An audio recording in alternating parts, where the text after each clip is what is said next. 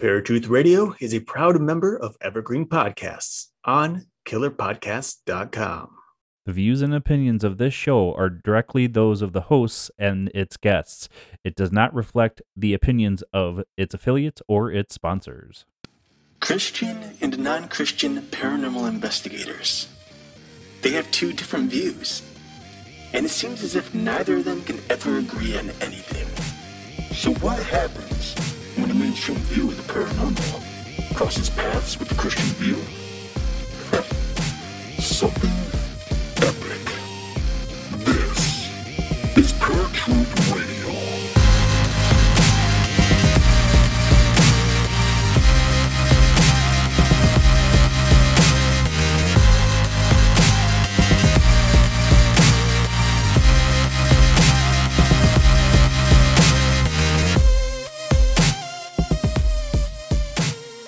What's going on, ladies and gentlemen? Welcome to a brand new episode of Paratruth Radio. My name is Justin.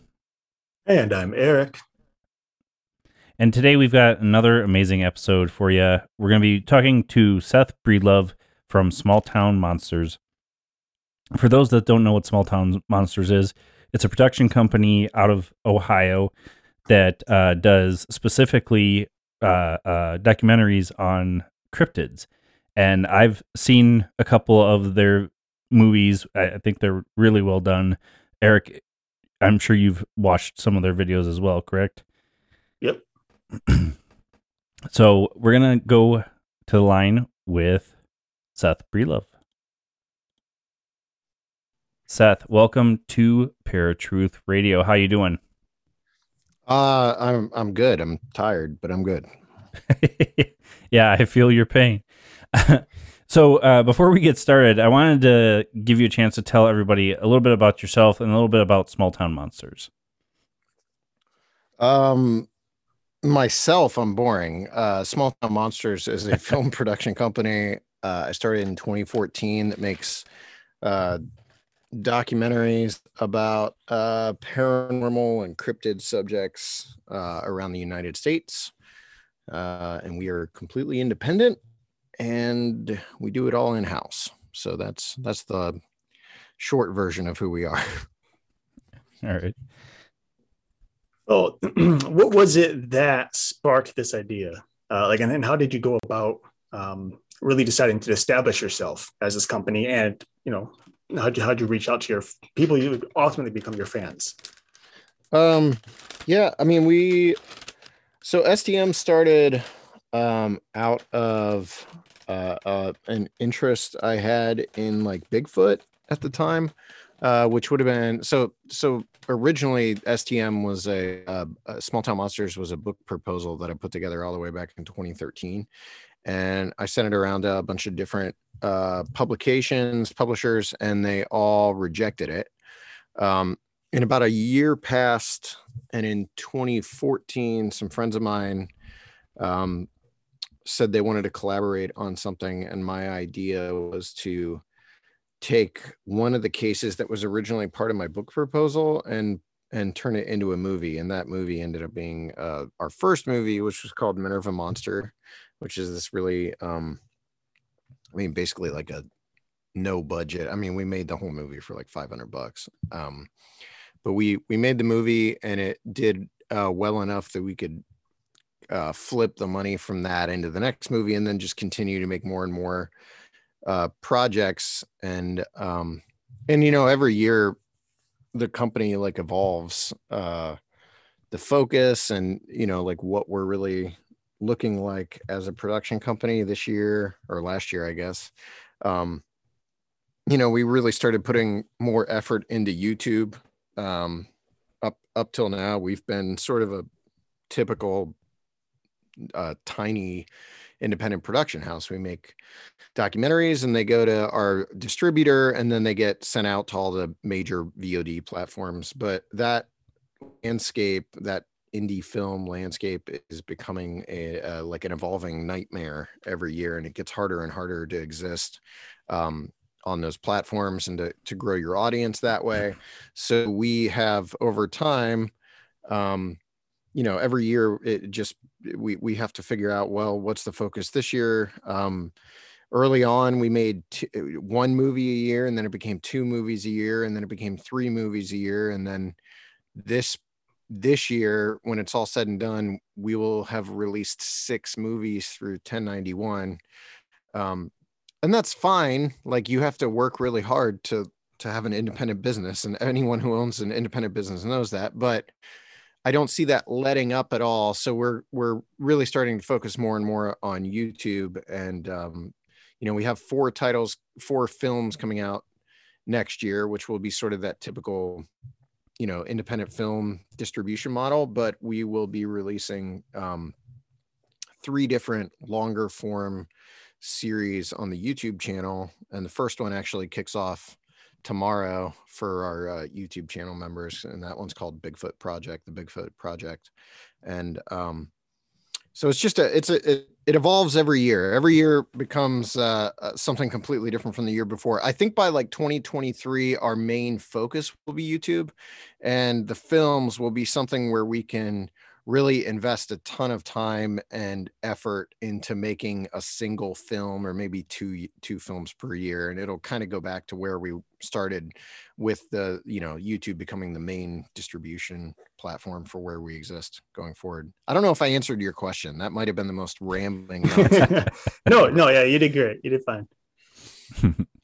So doing the research for these documentaries and going out in the field and doing the research on the ground, have you become more of a believer or less of a believer in these creatures that we tend to talk about so much?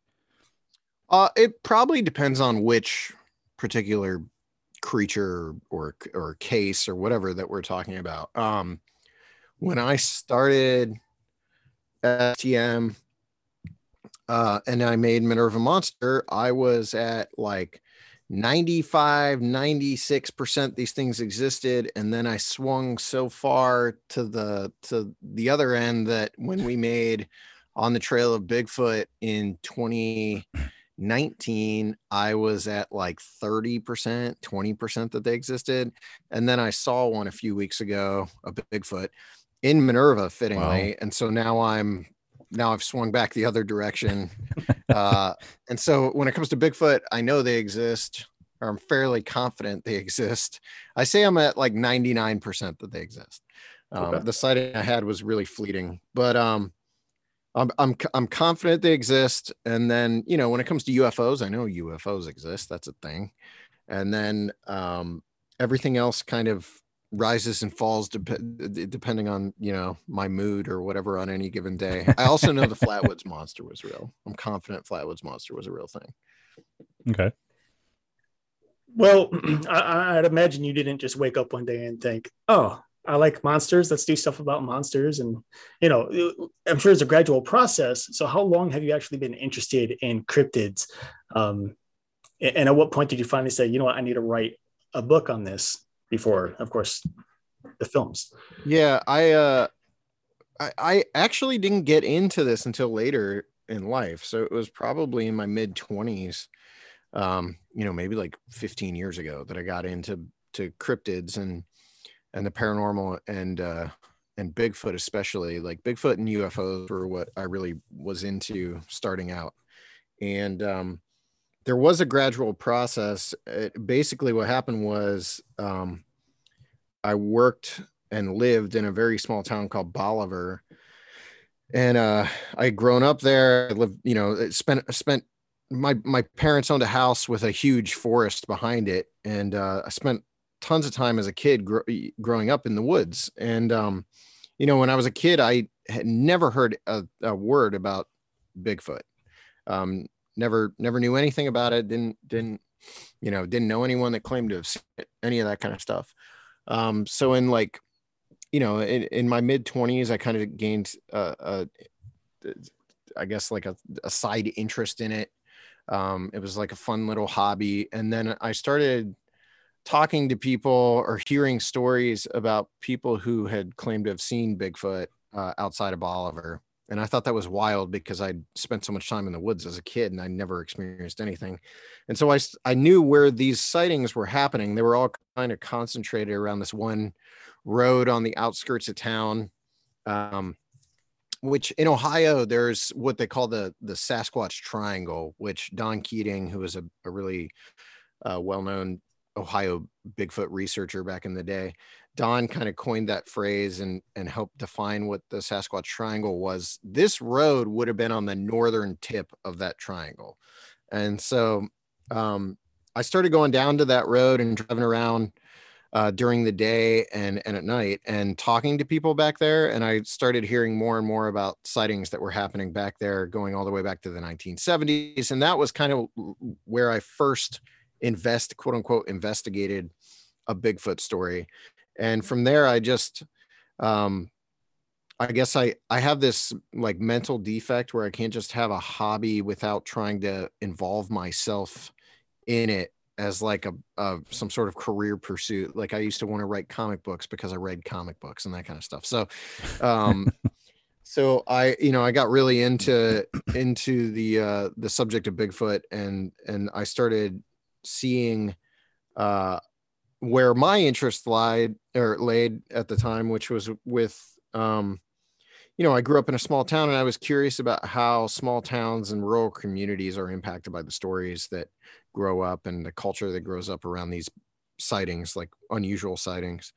And so that was what really got me invested in the idea of Small Town Monsters. Initially, it was this idea, I guess, of making a film series that would explore not just like spooky stories, but how those spooky stories evolve over time and impact the communities where they take place. Cool. So Eric and I both grew up in Ohio. Eric still lives in Ohio. I live in North Dakota now. And I think one of the biggest things growing up is, in our particular cases, we do live in a state where there are certain cryptids that are told about and talked about from time to time. Bigfoot, the melon heads, frogman. So I think it really depends on where you live to if it sparks an interest for you, and it has to be that certain type of person as well. Yeah. The one that I was really excited that you guys did was the Rougarou, the Skinwalker, the Howl of the Rougarou. So tell us a little bit, because that's your guys' most recent film, right? That you released. We on the Trail of Bigfoot, the Discovery comes out next Tuesday, but yeah, the most recent release is Rougarou. Yeah, Rougarou was one where I had, we do these regional monster trilogies, and we made Appalachian monsters with Invasion on Chestnut Ridge and the Mothman of Point Pleasant and something else, which is Flatwoods. And then we made Monsters of the Midwest with Momo and Bray Road Beast and Terror in the Skies. And so the next trilogy was supposed to be Southern Monsters. And Southern Monsters began with the Mothman Legacy and then went to the Mark of the Bell Witch. And those are both like, you're hard pressed to count the West Virginia as Southern to some degree. Right. But I wanted to do one of those stories that felt like Deep South. And so it made sense to me that we would go to Louisiana. And, when you've got Louisiana, you're either going to do like Honey Island Swamp Monster or you're going to do Rougarou. And so we chose Rougarou, and I thought we would have a very, very difficult time making that film because, for the most part, the television shows that have focused on Rougarou kind of recycle the same like 2 to 3 witnesses on each one. So I tasked our research girl, Heather Mosier, with kind of putting together a list of people before we even decided on if that would be our next movie. And put together a list of people, and she put together a really long list of people that we could interview. So I knew that there were enough witnesses that hadn't, spoken that we could get involved in the movie. And what really drew me in, the Rougarou is whatever. Honestly, when it comes to like these cryptid subjects, the Dogman stuff does not grab my interest.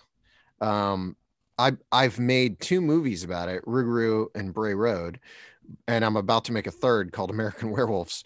But of the subject matter, it is not like the one that I gravitate toward, the quickest.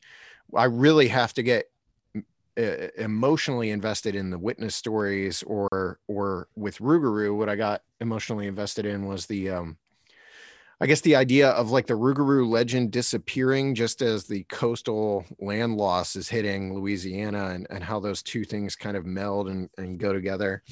So that was what drew me to that story. And then we filmed it. STM, the way we make our movies is very like haphazard, which makes sense if you know me. Like that's just how I live my life. And we went down to Louisiana. We shot our interviews. We shot all the interviews. We came back, shot all our B-roll, all that kind of stuff.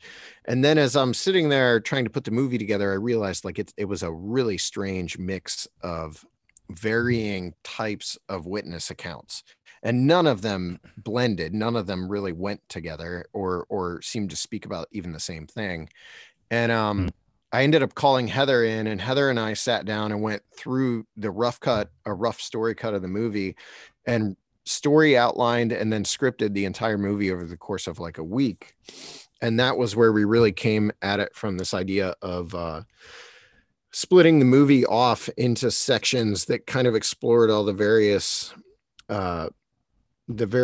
types of Rougarou. You've got like the Guardian and the hitchhiker, and there's all these different variations of what the Rougarou is, how it functions, what its purpose is. And if you really look at the history of Louisiana, is so tied into the immigrants that settled the state. And we just kind of like figured out a way that you could learn. We basically made a movie that's as much of a history lesson as anything, if you're able to sit down and really pick at those threads. And it really details who settled that state and how the Rougarou legend has evolved and changed over time based on who might be telling it at any given time. And then visually, going into the movie, we had known from the start that we wanted to make a movie that was very influenced by like found footage. And so that's not my favorite genre, but it was something we had not really fully embraced yet in an STM movie. I think Bray Road Beast there were sections in Bray Road Beast that had a found footage feeling to them, but on the whole, Bray Road starts out with recreations that are very influenced by like my love of 80s horror movies before it segues into the found footage stuff. So we wanted to make a movie that felt like a found footage horror film, especially when you get into those recreations. So those two things, multiple things, went together, and we ended up with the Howl of the Rougarou, which eventually found a new title right before its release as Skinwalker, the Howl of the Rougarou, mostly because the distribution company didn't think just the title Rougarou would sell. So I guess I can kind of see that. Skinwalker's such a bigger name that most people understand, and so you said that after you were kind of piecing Rougarou together, you ended up having to step back and script it out. Did you skip that process in the beginning just for the heck of it, or did you write it and then rewrite it? No, I mean, what I do, the way we make our movies typically is I do what I call a story cut, which is like, I basically just take everything and throw it in the timeline and tweak individual scenes around enough so I understand this is the flow of the movie. It's basically writing a rough draft in an edit. Mm-hmm. And then I go in and I polish, and then I go back and I polish again and I polish again until it gets to the point that it's done. The writing of the films, typically I'm doing on my own as I'm editing.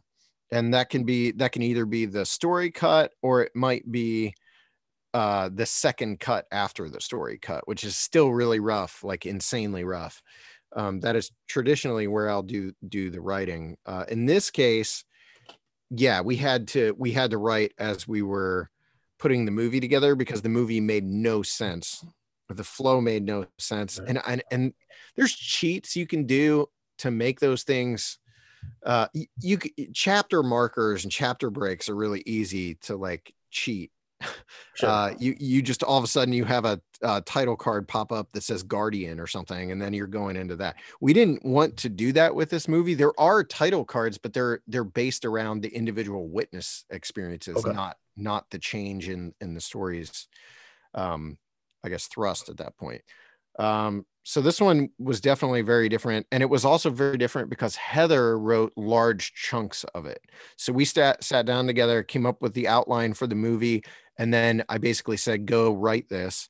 And Heather put together these very, very extensive narrated sequences that I then had to chop down based on, like a movie like this. If we had done what Heather wrote, it probably would have been like 5,000 words in terms of narration, as opposed to like 2,200, which is where it ended up. Okay. But those 5,000 words, you've got to find visuals to include during those moments that are being narrated. And on a movie like this, the visuals would have been, they would have gone well beyond what we can afford. So we, like she did such an awesome job of pulling all these different elements of like folklore and mythology and local legends and witness stories. And so it was easy, actually, and it's a weird thing to say, but it was easy to cut things out because there was always something else there that you could just say, okay, well, this is like, you've got like 5 stories here, I can chop 3 of these and leave 2 in, and you still get a really good indication of what the individual nationalities bring to that story and the folklore of that story. Right. I know, like whenever I'm writing a script or even when I'm editing, it's always, I like to have more, because it's always easier to cut it down than it is to have not enough and try to figure out how to fill in the gaps. Oh yeah. Yeah. This movie could have easily been like an hour and 45 minutes. Okay. Wow. It would have been I think even with end credits, it's only like 71 minutes. It's a shorter film for us, but it could have been a lot longer. If we had maybe the budget to really throw at it. Right. But, we're always there's always constraints with STM. I mean, we run a Kickstarter at the beginning of the year, and that money has to last us for the entirety of the year. Well, when you're making 4 or 5 movies in a year, that money inevitably runs out before you've finished those projects. And then you're just kind of like throwing what money you've got at the project. And this one, even having said that, even this movie still probably costs like $18,000. So, which for us is like that's a bigger budget movie. Something like the On the Trail of series has been so great because the money that is spent on those typically is just travel costs. So something like On the Trail of Bigfoot, the journey only cost like $7,000 to make because it's a very scaled back, it was almost like a travelogue. But this movie, you're really trying to get as many of the visual elements in place as you can at the absolute highest quality you can achieve it.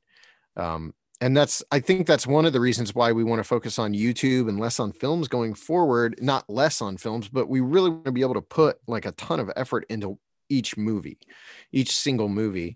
And over time, like some of the series might gravitate to YouTube. Like I think On the Trail of UFOs will gravitate to YouTube eventually. And we're already going to do an On the Trail of Bigfoot mini series on YouTube next year about the Chestnut Ridge. So, I'm thinking going forward, the legend movies will stay as films and everything else will probably gravitate toward YouTube over time.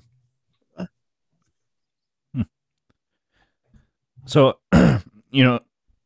we've got so many cryptids here in the US. And I know it really relies on budget for you guys to go to these places and do the research. But is there any want for you guys to go outside of the US, Canada, even South America or Europe or anything like that?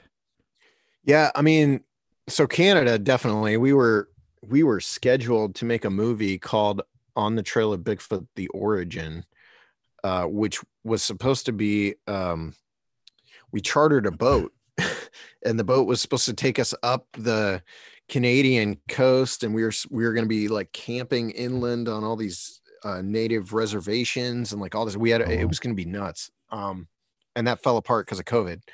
Right. That was supposed to be the movie. Actually, the movie that On the Trail of Bigfoot: The Journey was supposed to be On the Trail of Bigfoot: The Origin. So Canada's definitely. I mean, we're going to Alaska, which is obviously still the United States, but Right.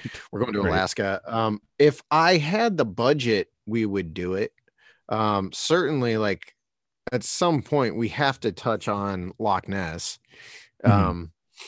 But Ogopogo is a favorite of mine. I mean, I'd love to make some sort of like lake monster anthology movie. The problem is the audience for it just doesn't exist. Like we made a lake monster movie, and it just wasn't supported like it should have been, I think, by the audience numbers. We have an uphill battle too, because I think like Travel Channel can make an Ogopogo documentary and throw it out, and they've got a built-in audience of millions.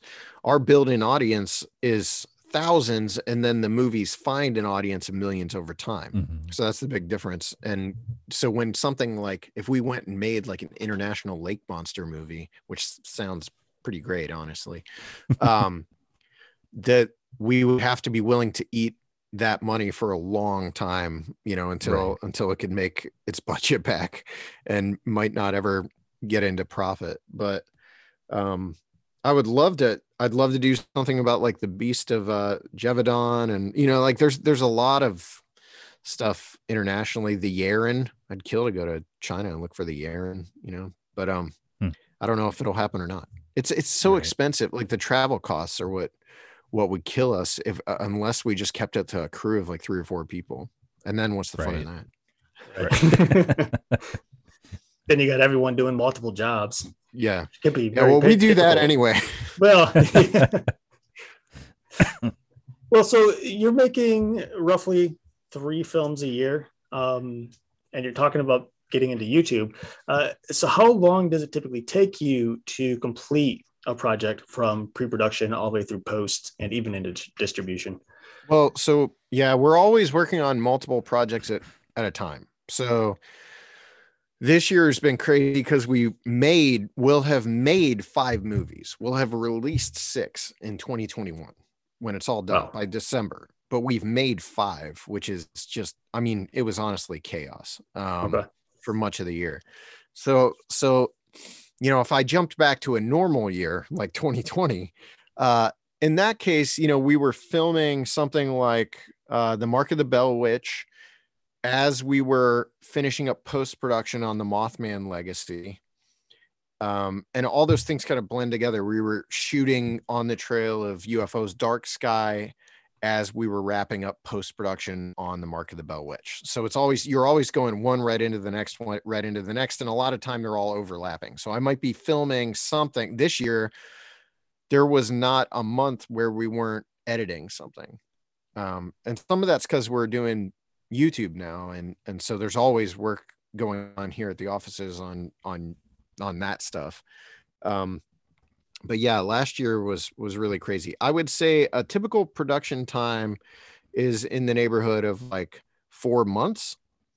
But you got to, 5 days, 5-6 days to shoot something. And then maybe 6 to 8 weeks to edit it. But sometimes we'll spend more time on the edit. Sometimes we'll spend less time. Rougarou was actually edited in 4 weeks. On the Trail of UFOs Dark Sky was edited in 6. And On the Trail of Bigfoot the Discovery was edited in like 5.5. So we, but On the Trail of the Lake Michigan Mothman, which comes out in December, that one was more of like a 3-month edit. So this year, everything was done at a pretty brisk pace, but there were films. On the Trail of Bigfoot the Journey was a 3-month edit, so it just depends, I guess. We with the legend movies like Mothman Legacy or Mark of the Bell Witch or Rougarou, we'll spend 5 days shooting the doc, and then usually 3 to 4 days shooting the recreations, and then the edit is usually done in 6 to 8 weeks. Movies like Bell Witch or Momo might have a considerably longer recreation shoot, depending on how intensive the recreations are. Like Momo, 50% of that movie was recreations. So we spent, 10 to 12 days shooting the recreations as opposed to like 5 days on the dock. The Mark of the Bell Witch, we shot over, I want to say 5 days, with the recreations. But then Rougarou was 3. So some of it depends on how intensive we're getting with the recreations. We're making a Jersey Devil movie in 2022. And that right now we have a full feature-length script. And it will meld with a documentary portions, but it's mostly a narrative horror movie. Oh, that's awesome. Yeah. Do you tend to have a lot more horror aspects to the recreations than more of the shouldn't say facts, but more trying to get that scare from people? Oh, it depends. If we can say something in really pushing the horror vibe, if we're saying something about storytelling, like Momo, we're taking real events and dramatically heightening them because we're commenting on the ways in which fiction can be informed by reality and vice versa. And so if we're doing something like that, then yes, it's totally, as long as we have a reason for doing it. But I think for the most part, when it comes to the recreations, we're trying to take what the witnesses tell us and then put that on screen in the most real way, that we can. I don't love horror as a genre. Actually, it's probably my least favorite genre. So it's not something that comes natural to me. If people ask me which of our movies is my favorite, I have a lot of favorites, but my favorite right now is On the Trail of Bigfoot, The Journey, because it's all the stuff I love. It's like travel and, walking around in the woods at night and seeing new places. But in terms of what is my style, Terror in the Skies is my style. It's like the most emo movie we have. And I was an emo kid growing up. So it's like, it begins with this prologue that is totally informed by my love of Steven Spielberg in the 1980s. And it's a very heartfelt movie. And that's because that's the kind of stuff that I guess speaks more to what my style, my personal style is. When it comes to the Jersey Devil, it's a movie that is going to play with real events that happened, but the main storyline of the narrative horror movie is not real. And it will be obvious, when you're watching the movie. We're taking real events and then adding fictional events on top of them. So the audience will still learn the history of the Jersey Devil, but they're doing it through a fictional story. So, and some of that is just honestly what it comes down to is we make the Jersey Devil. Well, the Rougarou movie is our 12th? Is it our 12th? I think it's our 3, 6, 9, 12. It's like our 12th Legend movie. So that's, Rougarou was, so this will be our 14th. At some point, you got to start playing around with the storytelling, the type of storytelling you're doing, or it just starts to feel like you're just making the same movie over and over. And people accuse us of doing that anyway, but a lot of it comes down to, we're just trying to keep things interesting for ourselves. Right. Yeah, you got to keep experimenting, and you never know, because eventually you're going to hit a stride that's just going to take you up another notch, Yeah. All right, Seth. Well, we are getting close to the end of the show, so I wanted to give you a chance to tell everybody where they can find you. Small Town Monsters, the mic's all yours. Oh, cool. Yeah. Smalltownmonsters.com is where you can find us. We are on YouTube. Just look up Small Town Monsters and subscribe. You can become a channel member. Channel members get the 4K ad-free versions of all the stuff that we're putting up on there. And the Bigfoot Project, which is the series we were making when I saw Bigfoot, that first episode launches tomorrow for channel members, and then the week after for everybody else. So that'll be up on there real quick. And then we have a series running on there called Beyond the Trail right now that's really fun too. They're basically these movies, feature-length movies that Alexander Pedikov and Eli Watson make around the country. Those are really exciting. We have On the Trail of Bigfoot, The Discovery, coming out on the 16th, I think the date is. And then at the beginning of December, On the Trail of the Lake Michigan Mothman comes out, and that will close out our roster for the year. February 2nd, we will launch our next Kickstarter to fund next year's movie. So if you're interested in getting your name in the credits and like all sorts of fun rewards, that's the best way to do that. Cool. Sounds good. All right, Seth Breedlove, thank you for being on Paratruth Radio. Yeah, thanks for having me, guys. All right, folks, that was Seth Breedlove. Make sure you check out smalltownmonsters.com. We're going to take a quick break with Eric's Random Fact of the Day, a quick commercial, and we will be right back with Paratruth Radio. Now, Eric's Random Fact of the Day. We have all heard of the 10 plagues of Egypt, as it is written in the Bible. However, the 8th plague, the plague of locusts, is probably the least fearsome of them all, especially for the people of America. However, did you know that a desert locust swarm can be 460 square miles in size? Believe it or not, this size swarm is capable of eating 423 million pounds of plants in a single day, which would easily send a country into deep famine. This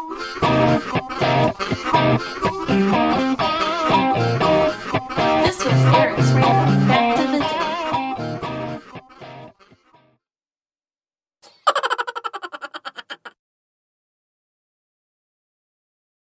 Ever heard of Stoicism? Chances are, if you have, you've heard of Stoicism with a lowercase s and not Stoicism with an uppercase S. Lone wolves, no emotions, antisocial behavior, cold indifference. All that is Stoicism with a lowercase s. Stoicism with an uppercase S is the ancient Greek philosophy and virtue ethics framework that centers on service to the cosmopolis, to include your family, friends, community, and planet, and the development of a good moral character. My name is Tanner Campbell, and I'm the host of Practical Stoicism, a 3 times a week podcast teaching Stoic principles and concepts to anyone interested through the exploration of texts and deep dives into various moral topics. You can find Practical Stoicism where you're already listening to podcasts by searching for Practical Stoicism or by going to stoicismpod.com. I invite you to give it a listen today. You just might like it. What's up, everybody, and welcome back to Paratruth Radio. My name is Eric. And I'm Justin. And we just got off the line with Seth Breedlove. He's a documentary filmmaker, and his film production company is called Small Town Monsters. They tell various tales of all kinds of cryptids around America. And of course, as you heard him say, we are hoping maybe he'll expand internationally at some point, which would be pretty cool. Their work is really fun. It's engaging. If you guys want to learn more about some of these cryptids, he told you where to find them. You can go to smalltownmonsters.com, find them on Facebook, and all that kind of stuff. You can buy the DVDs and t-shirts and all that kind of stuff. So I definitely recommend you guys check them out. I think it's kind of fun to, it's rare, I should say, that we get someone from a different medium other than books, like authors that we normally have on, or other podcasts. We've talked about it plenty of times over the last couple of months regarding getting him on, being that I'm a filmmaker and looking into starting some of these documentaries that we have been working on. I'm trying to get into edit. So it's kind of fun just seeing where they started and where they're going. And actually, some of the things you said is actually interesting, and going to have to keep that in mind, especially in terms of raising money and how they've been using that throughout the year, instead of, like, a lot of filmmakers that I know are raising money for each particular project that they do, right? Which can be very difficult because people are like, well, we just gave you money for this. Why am I going to give you money for this too? Right. So seeing that he kind of gets a lump sum or shoots for a lump sum at the beginning and then spreads that out is cool. And being that he's an independent filmmaker, me, and I've said this plenty of times, I don't know if I said it much on air. I know I've said to you, but I try to make the highest quality content that I can at the lowest possible budget that Right. I can't, right? Right. The less money you can spend, the better, because then you can have that extra backing to help with distribution or for future projects. So I'm always a fan of saving money, and it sounds like that's what they're doing. But yeah, I get how it can be difficult, especially it's crazy to me that he's producing 3 films a year plus doing Typically. YouTube stuff. Typically, I'm just like, whoa, that's shot 5 this Well, year. That's crazy. Well, he was saying 6 by the end of the year. So, and typically, I think he said 4 is what's usual for a small production company. Does that sound right? I think that's what he is. I think he said for a small town production, it's usually 4 films for the year. For them, in general, most small production companies, they're not typically making documentaries or films. They're doing commercials and business related stuff. So, I think most independents are maybe shooting, if they're shooting movies at all, they're maybe sticking to around 1 to 2 movies per year. The independent studios that I know, they typically shoot for 1 to 2 every 2 years, but they're also investing a ton of money into it. Like we're talking 200,000 and above. So there's just a lot going into it, and they take their time. And then, of course, the actual process of raising that money can take a while. It's not always just, you get a couple of months and then you put it forward. This could be years in the making and development, depending on what you're shooting. But yeah. Well, the one thing that I love that he brought up was when he was talking, I'd asked him if he was more or less of a believer than after, before he started doing the documentaries, and he mentioned that he literally saw a Bigfoot and it made him a believer again. And I think that's one of the biggest things with any of these things that we talk about here on Pure Truth Radio, any other paranormal podcast, any paranormal TV show. If you're watching a documentary on it, if you're watching a TV show on it, if you're listening to a podcast or a radio show on it, it's harder to say you're as close to a 100% believer than until you actually experience it or see something. And you and I have seen different things, felt different things over the years. And I think both you and I are still kind of on the fence about a lot of these things that we talk about.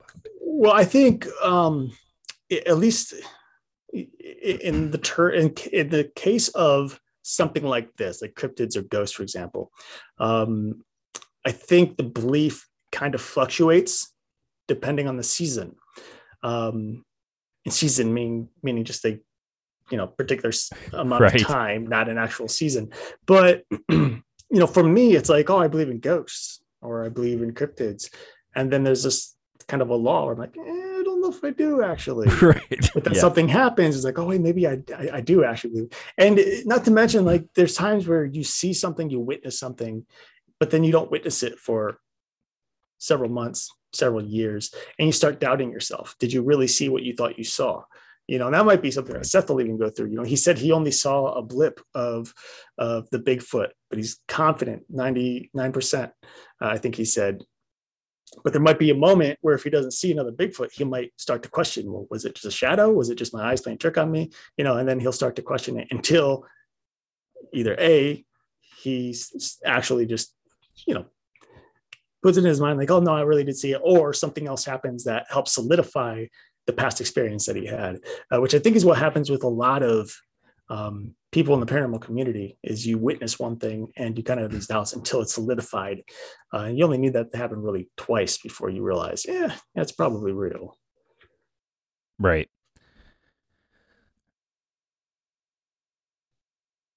I completely drew a blank on where I was about to go with stuff. So,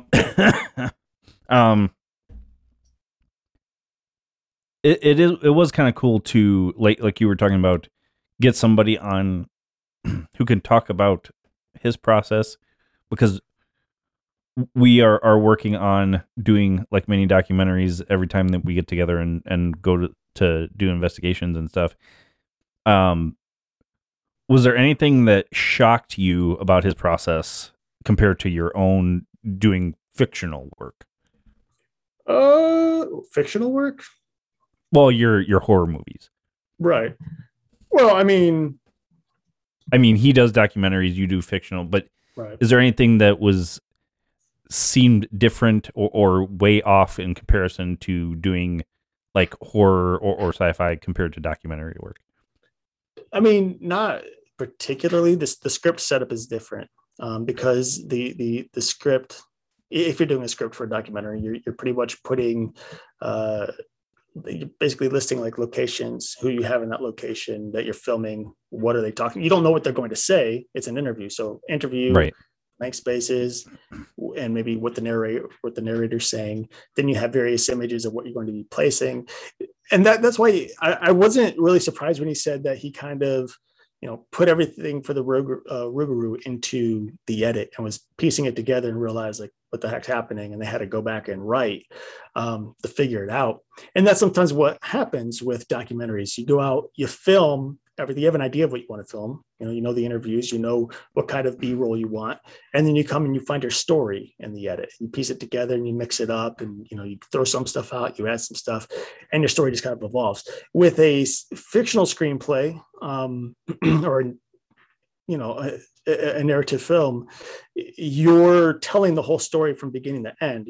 You're developing these characters and what they're going through, what they're saying. The camera angles aren't usually there. That's something that a whole nother department handles in production.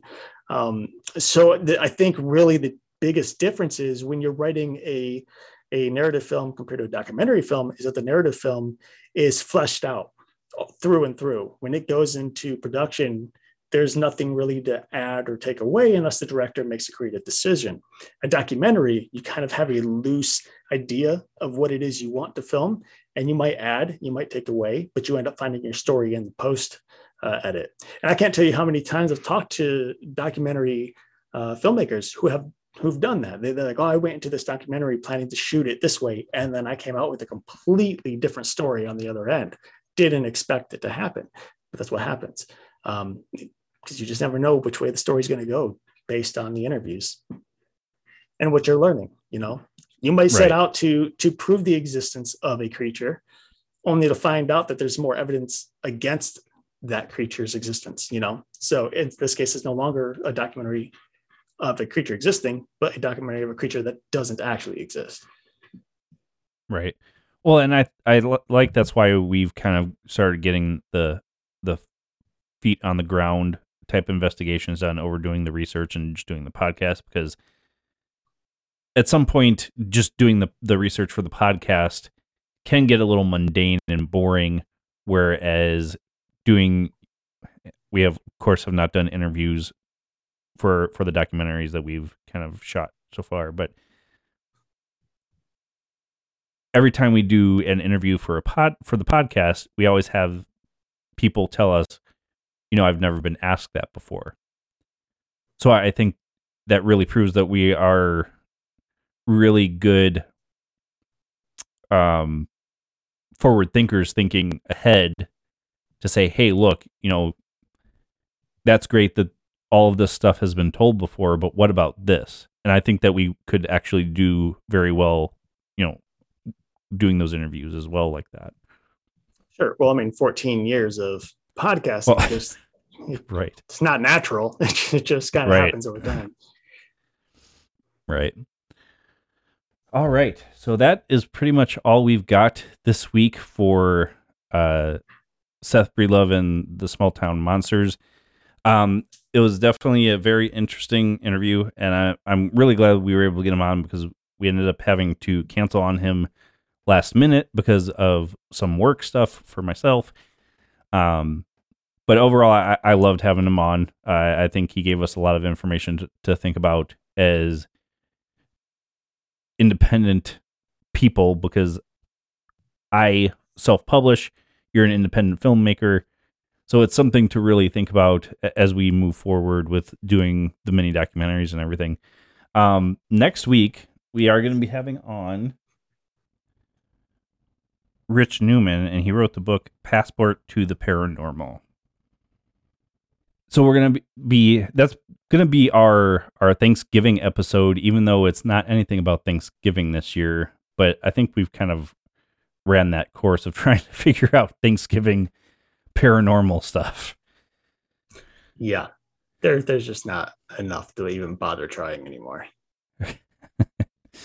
But for all of you veterans out there, happy belated Veterans Day. Thank you for serving and protecting our country and giving Eric and I the opportunity to be able to do something like this, because there are a lot of countries out there where you cannot have the freedom that we do here to do the podcasts. So until next week, folks, where you will find us same time, same channel. My name is Justin.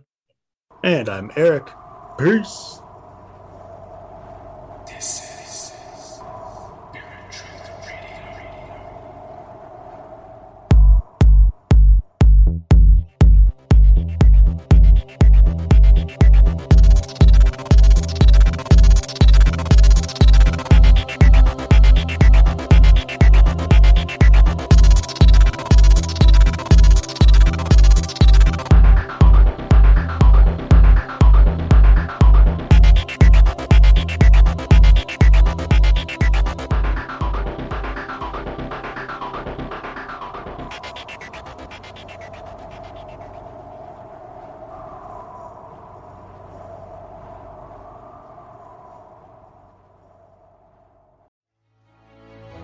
In a world infatuated with comic fandom comes a show to help us remember the talents that have inspired us. Whoa, cut. Oh, come on. It wasn't that bad. It's a bit dramatic. Let's just tell them about the show, guys. We are the Canned Air Podcast. Join us weekly for a comedic trip through pop culture.